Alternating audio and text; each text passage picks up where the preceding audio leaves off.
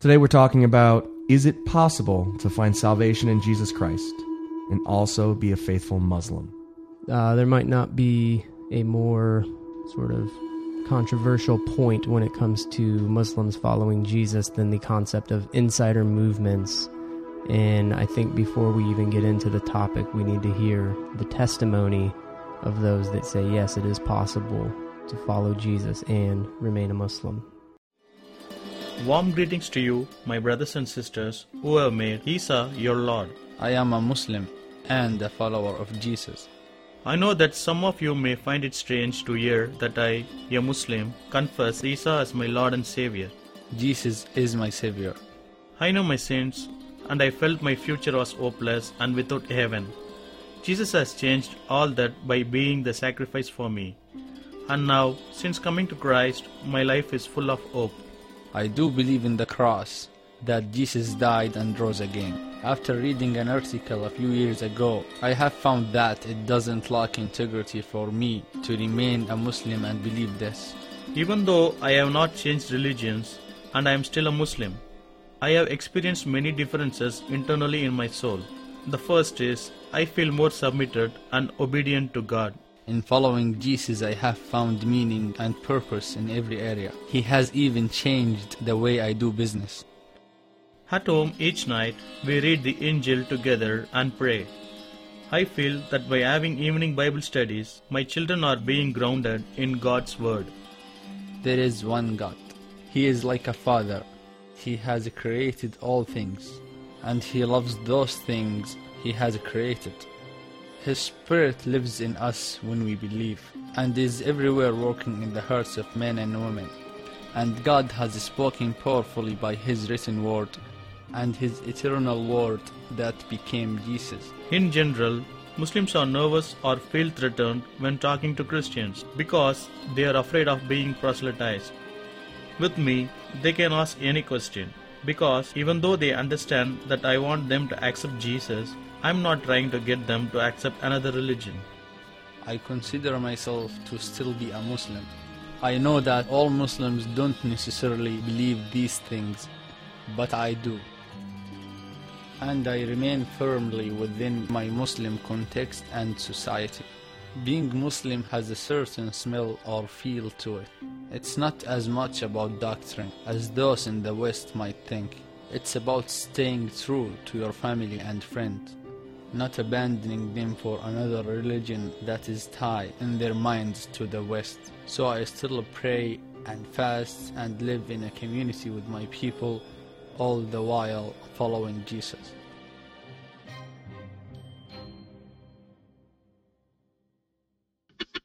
Muslims, Christians, and the zombie apocalypse. Muslims, Christians, and the zombie apocalypse. And the zombie apocalypse. All right. Interesting video, Howard. What did you think? I mean, the concept, the question, is it possible for a Muslim to remain a faithful Muslim and also follow Jesus? I think with the video, something that kind of always stands out to me is I love talking to people with different viewpoints, that actually believe in those viewpoints rather than just kind of represent those viewpoints as straw men. Mm-hmm. You hear this guy, and I have very strong feelings about insider movements and what we're going to talk about today. But just hearing the testimony of these guys, I think like the beginning of the video was all about them sharing, hey, we know Jesus. Like we don't know a fake version of Jesus or a bad theological Jesus.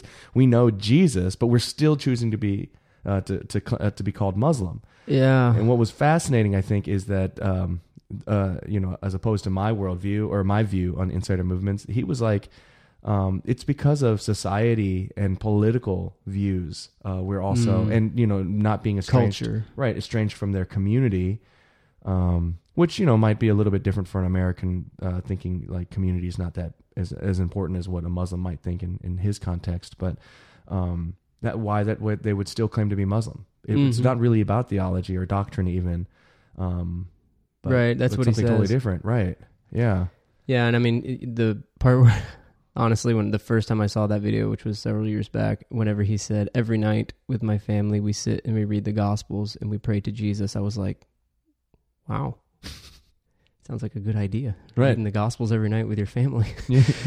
So, yeah, I think as we approach this, we need to have first and foremost, a great sense of humility. This issue has been probably more controversial and divisive than any other issue in reaching Muslims with the gospel. So the point of this show is to neither condemn or to approve of insider movements, but simply to try and share exactly what's going on, and so that you guys can kind of sift through the information and make sense of it. So joining the conversation. Right, and that's what that video actually says. Join the conversation. Yeah, so we'll put a link to the video. That's where I got that from. We'll put a link to the video. And the second thing I think that has to be said is one of my kind of principles in life is just because God is using something doesn't necessarily mean it's supposed to be a strategy. You know what I mean? Huh. So, for instance, God did quite a bit through the imperialistic missional model. And, there's been some very interesting research here lately, particularly by, it's Robert Dudley Woodbury's son, I can't remember his name, but he did an article on Christianity Today in his thesis looking at countries that have had Christian influence, whether even if it be imperialistic through the Catholic missional models of the past, and seeing that God has used and blessed through that. And so now that doesn't necessarily mean that I think we should go back to an imperialistic model of missions, but we need to at least accept the fact that God uses us despite us and despite our failings. So I wanted to share one story at the beginning, and that was the conversion of Vladimir, which was the Russian sort of conversion to Orthodox Christianity. So he's approached by the Jews, and he's approached by the Muslims, and he's approached by the Western Catholicism, and he's approached by the Eastern Orthodox, all kind of appealing for this guy's pagan land to be converted to their faith. And he's considering all of these different positions, right? Is this a true story? Oh, yeah. Okay. Yeah. Does it sound like I'm making it up as I go? Well, it's like, just name 4 groups and no, this is walks into a bar and right. So an Orthodox priest, a rabbi. No, this is true. And so they approach him, and he ends up converting to Orthodox Christianity, as you would know today. But the reason for it is the Orthodox missionaries, when they came, they had a reason as to why their faith was superior to all the other faiths. Huh. Meaning, and a couple of them were very interesting. For instance, when they talked about the Catholic, the Western Church, they said they take communion by wafer. We prefer bread, bread. And for this, Russian, this was very important. Right. When doesn't it like bread? Yeah, that's a good point. Even gluten-free people like bread. They just can't eat it. They miss bread. But what was interesting is what he said about the Muslims. Huh. And it said they moisten their excrement and pour water into their mouths and anoint their beards with it, remembering Muhammad. The women also perform the same abomination and even worse ones. Wait, can you explain what you just said? So this is a early church polemic against Islam. They're basically telling this story about a Muslim ablution to moisten excrement and then take the water that has gone through there and then clean their beards. And so he's talking about wudu, and he just adds this other part about excrement, which is nowhere in Islam. Islam is actually incredibly hygienic. But it was a model of polemics to convert this leader of the Russian world at that point in time, the Rus Empire. And God, in some ways used it, right? I mean, otherwise, who knows, he might have turned to Islam. His actual response was, 1, this hygienic practice was something he was not interested in, and 2, they weren't allowed to drink alcohol, and 3, the idea of circumcision had no appeal to him. So, and pork was on there as well. So circumcision, pork, the forcing to perform ablutions with water from excrement. And so anyway, he converts to Orthodox Christianity. But I think it's interesting because you can even look back and see how, despite the integrity of the person speaking about another faith, God used it. And so, yeah, I feel like you have to say at the outset, God uses all sorts of things, both in Scripture and in real life, but it doesn't mean that you have to take them on as practices for modern missions movements today. For instance, God spoke through a donkey, but I'm not about to go start raising donkeys in hopes that he'll do it again. Right. One of them's going to talk to us. Right. Or lying to people about other faiths. Being deceptive about other faiths. Right. Good point. Anywho, I just thought that was a fun fun fact of history.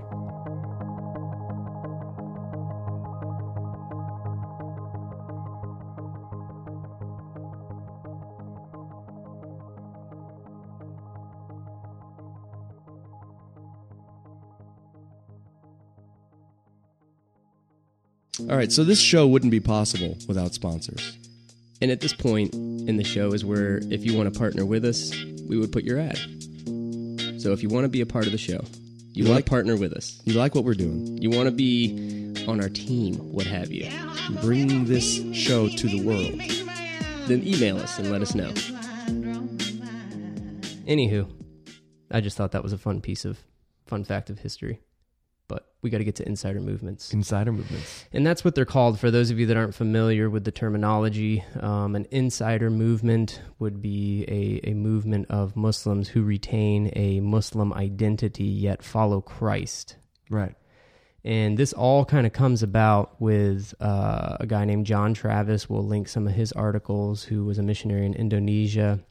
He came up with a scale called the C scale, which was a scale where he would observe Christ-centered communities in Indonesia. It's since become known as the contextualization scale, but the original, purpose was he just noticed that there were certain types of communities of believers in Indonesia that were Muslims that were now following Christ. And so he made a scale from a C1 all the way to a C6. So he was seeing these things in action. Right. Oh, but And- so and it wasn't classifying it them, classifying It them. wasn't something that he had done. No, I think that's Okay. where it gets really funny, is people are like, so where are you on the C scale? As though it's a strategy. Right. That's what And I was that's heard not it the as. intention. It's really just sort of a classification table of what he was noticing. Right. But it is propagated by Muslims. I mean, not Muslims, missionaries, or the people that Oh, are leading sure. Muslims to the Lord. Right. Because I'm sure the Muslim would ask, what am I allowed to, do I need to leave? But they're going to bring up those questions. Right. Okay. So if you look at it from C1 to 6, what you have is C1 is Muslim background believers. They're meeting in churches that are radically different from their own culture, meaning the worship and everything is in another language. The dress is not local at all. The reading of scripture is in another language. And so I just want you to imagine maybe a Catholic church or a Dutch Reformed church, very high church, high ecclesiology, and But no you're- contextualization. You're not saying that it's a different language, as in like it's. You're saying it's not Arabic, but it would be their own language. No, right? no, not local tongue. No, What? I'm talking like Latin? Right. Okay. Yeah. So not in the local language. And so it could be done in English. It could be, maybe they're using the Book of Common Prayer in English and there's no local translation. And so it's not in their common tongue. C2 is the same as C1, except the worship is in the local tongue. Okay, so forms are all going to be the same, probably pretty foreign, bread and wine, communion and kneelers and pews, and nothing real local about it, but the language will at least be in the local language, and that would be a C2 church. But these are MBBs, so Muslim background believers. So wouldn't they have a hard time with the wine? I don't know. I would think. Yeah. I wonder if they do the grape juice thing like Americans. No, Like a lot of I wouldn't. Americans. I wouldn't think that a C1 or a C2 would. That's a whole other debate and contextualization, whether or not the sacraments and the forms can be changed, or if they need to be bread and they need to be wine, or can they be changed to grape juice or Right. a tortilla chip, what Right. have you. Or like in northern India, the coconut. I will say, remember northern India, they took the coconut. Do you remember that? Yep. They would take a coconut and they would crack it over this rock and they would say, this is the body of Christ being broken for you. And boom, they would Right. crack this coconut. And then they would take the coconut milk and they would pour it out and they would say, this is the blood of Christ being poured out for you. And I was just like, whoa, that's It's a so neat cool. communion. Right. Yeah. And then the flesh of the coconut is the Yeah, meat. Yeah. it's the flesh and the body of Christ. Yeah, that would be a no-no in a high ecclesiology, old school traditional church. You Right. can't change the forms. C1 or C2. Mm-hmm. Okay. So a C3 church would be more culturally indigenous in that, they would take local forms unless they were seen as Islamic. So for instance, there wouldn't be any prostration and prayer because that would be too in line with the Islamic forms of prayer. Like prayer rugs. Prayer rugs, anything What about like that. direction towards Jerusalem Or Yeah, I don't think they would even emphasize a direction because they would see that as Islamic too. too Islamic. Yeah, think about this in the context of the podcast we did a few weeks ago about the pillars and realize that a lot of the things that are determined as Islamic are probably pre-Islamic and were taken from Christianity. Yeah, But right. they were seen as Islamic, and so they wouldn't do those things, because they owned it as their identity. right? And even maybe even some dress or even some, beards, things that would appear as Islamic, would probably be discouraged. I'm just imagining a man who had a beard all his life becomes a Christian and then shaves it. Well, I don't think they would make him shave his beard, but I think they would probably not encourage people to have them in that sense. They would, if it was seen as Islamic, which a beard probably would be. Well, you remember in Maldives, we would see the normal Maldivian Muslims, right? Totally beardless, right? Mhm. And then you'd see the guy you knew that was Oh, extreme. yeah, the more conservative guy. Right, Yeah. and the way he would dress and the way his beard was, and it was like he was a normal guy, the except high he would waters. have the long beard and formal dress, and you'd be like, wow. It wasn't like he was super old. He was just a young guy and still have that full beard, and you knew he was different. Right. And so in that C3 sense, they'll take on indigenous forms as long as they're not seen in as Islamic form. Now, C4, if you were to think about, say, 40 years ago, Phil Parshall was working in Bangladesh, and he had written a book called Bridges, and Phil Parshall was implementing a C4 strategy of church planting among the people of Bangladesh. Now, what that meant was they took on a very much Muslim appearance. All the men grew beards. They wore local clothes. They practiced and even developed the church to seem very Muslim and sort of look and feel. They sat with men on one side, women on another. During the service would have liturgy, almost like the Lord's Prayer, and they would do it in a similar way that the Muslims would do it. And so they would have a lot of sort of forms that looked very Muslim. The look and the feel was very Muslim, but I think some people would argue that actually it was very Christian too, because the same look and same feel as in Christianity as well. But that was C4, and so they would prostrate in prayer. And then they would make sure that everything had biblical meaning. And so the important differentiation between C4 and C5 is they wouldn't necessarily call themselves Christian, but they would call themselves Muslim followers of Jesus, or just followers of Jesus, something other than Christian. But they wouldn't identify themselves as Muslim only. It would be followers of Christ or followers of Isa al-Masih, Jesus the Messiah in the Muslim term. So that would be a C4 movement. Now, 40 years ago, I think people were ready to, declare Phil Parshall as a heretic for his suggestions and contextualization in this, what would be now considered a C4 model. But now we look at that as sort of the norm. Well, I just think about like Hudson Taylor in China when he would, wear Black Devil. Yeah, and wear the hair and then the Chinese dress, and the missionaries just thought it was. Well, yeah, because they were totally calling wrong. they were calling the priests black devils because of the way they dressed. Mm-hmm. So he did his hair a certain way. Yeah, And the people thought he was weird too. right. But it changed everything from that point on for missions.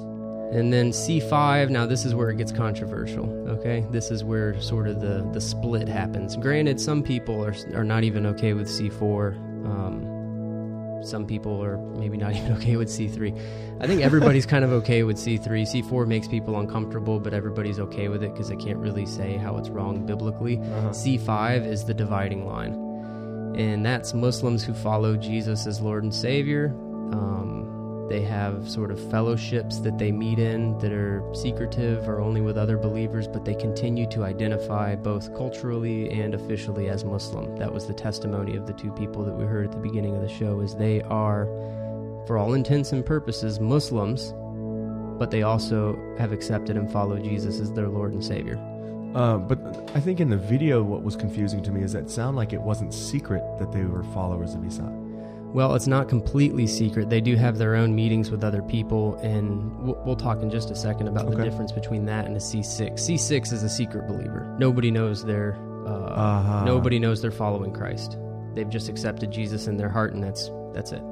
And that might be in a place where they would actually get killed if people found that they were converting. That's what a lot Could of be, people yeah. do, A lot of people would stay there. Now, here's an interesting little anecdote. I was sitting next to Don McCurry. This is probably 7 years ago, and a conference. And I looked over at him. I said, "So, where are you, Dr. McCurry, on this C-scale stuff?" And he goes, "Well, I'm all over it."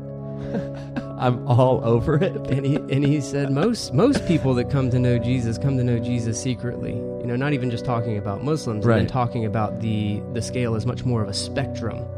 And I thought, well, that's an interesting thought, and I hadn't thought about it, but that was actually my own experience. When I came to know Christ, I didn't tell anybody because I didn't know what to think. Right, because you were just trying to figure out what that Yeah. even meant. Right, and then I think I was probably a C5 believer that didn't really affect much of my life outside of the fact that I now identified with Christ, and then along the ways I've taken on more and more Christian identity. Right. But there in the beginning, I mean, if somebody had said, "Are you a Christian?" I don't even think I would have answered yes, because I wouldn't have known what that meant. Right. Because I didn't grow up in a Christian That's actually home. a really good way to think about it, because as you drop the old world, not old world, but the old way of your life, those are like the identifiers that identified you to your old identity. Mm-hmm. You start to identify a brand new identity in Christ. So that's what it's come down to now, Howard, as everybody's talking about. This is really an issue of identity. And so C1 through 3, both the Muslim background believer and the Muslim community would say, that guy's a Christian, and the guy would say, I'm a Christian. Yep. In C4, they would say, I'm a follower of Jesus, but the Muslim community would say, he's some kind of Christian, but different. Right. And would they be more accepting of that guy? More so than if somebody said, I'm a Christian. Right. Because he looks and acts like a Muslim, even though they Right. know he's a Christian. Right, but he says he's a follower of Jesus, and what does that mean? And they use a lot of sort of terms that would be Quranic and say Right. that, you know, a Muslim is one who submits to God, and there's something there in the Quran that talks about submitting to Jesus. So they would, you know, use that terminology. Now the C5, the Muslim background believer would identify themselves as a Muslim, and the Muslim community would identify them as a strange Muslim, Yeah. but still Muslim. Right. And so this all brings into the, and of course C6, nobody knows they're Christian, so he identifies himself as Muslim. Has nothing to do with the community. Right. Right. So that's the main issue that goes with the insider movements, is you have issues with how compatible are these two faiths. Can somebody retain their Muslim identity and follow Jesus? That's the question. Can I ask a question really quick? Oh, sure, yeah. So something I've been thinking about in terms of contextualization is that we do contextualization as missionaries because we want to find common ground in which we can share the gospel more effectively, correct? Like Paul and, you know, that church in Acts 17. Yeah. Right. I know that you're religious, you know, because you have an altar to an unknown God even. Right. And so I would look at C4 as something that's akin to the way we do church in America. The seeker-friendly church? Well, not just the seeker-friendly church. I mean, there's a lot of things that we do at church in America that aren't biblical. Right. I mean, we have flags on each side of the altar in a lot of churches. Oh, right. Political flags. And Right. and look at music. Yeah, How it the really, way we do music. Right. It's almost like no separation. Smoke machine. Right. Like the stage lights. And, you know, I see that there's, you know, God uses those things too, like we were talking about. But at the same time, it's kind of like, we condemn these things because it's not in our culture. Maybe we can see them in a different light, but in our own culture, we're kind of blinded to it. Well, that's the thing. When contextualization is done well, it feels quite natural for the people in it. But when the people come from the outside, they look at it and say, this feels different. Do you remember, I think it was Brian Hogan, who was an early mentor in my YWAM days. He said, if you plant a church and you're comfortable in it, you probably did something wrong. Right. And a good example would be Howard and I have traveled to a lot of different countries and seen a lot of different churches together. I mean, we even, at one point in time, we were working in Peru. And I remember thinking to myself, this church looks nothing like a Peruvian church should, or Nicaragua was it that we were at? I don't remember. We went to both, right? Yeah, and it all depends on the missionary. You know, the missionary may plant a church that looks exactly like the church they came from because that's all they know, and Right. that would be a very much a C2 or a C1 even church. They might even have English songs, and so you have, Right. you know, we've been to Korean churches Yeah. that will have English songs. That All they the songs sing. are in English that are, or translated from English songs. They don't write their own music. And sometimes the translation doesn't even go well. It's a Right. terrible Oh, song. yeah. Terrible. Yeah. Howard's a worship leader, so, you know.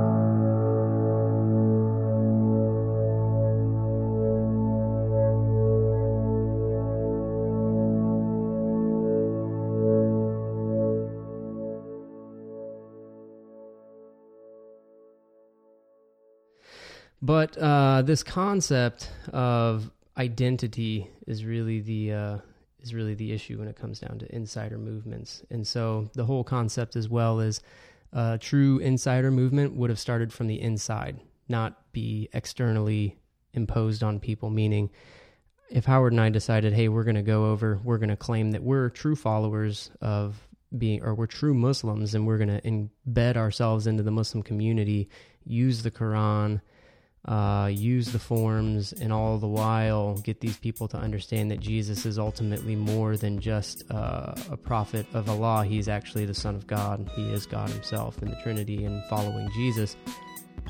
That would be really an inside-out movement. That would be an outside-in movement. Right.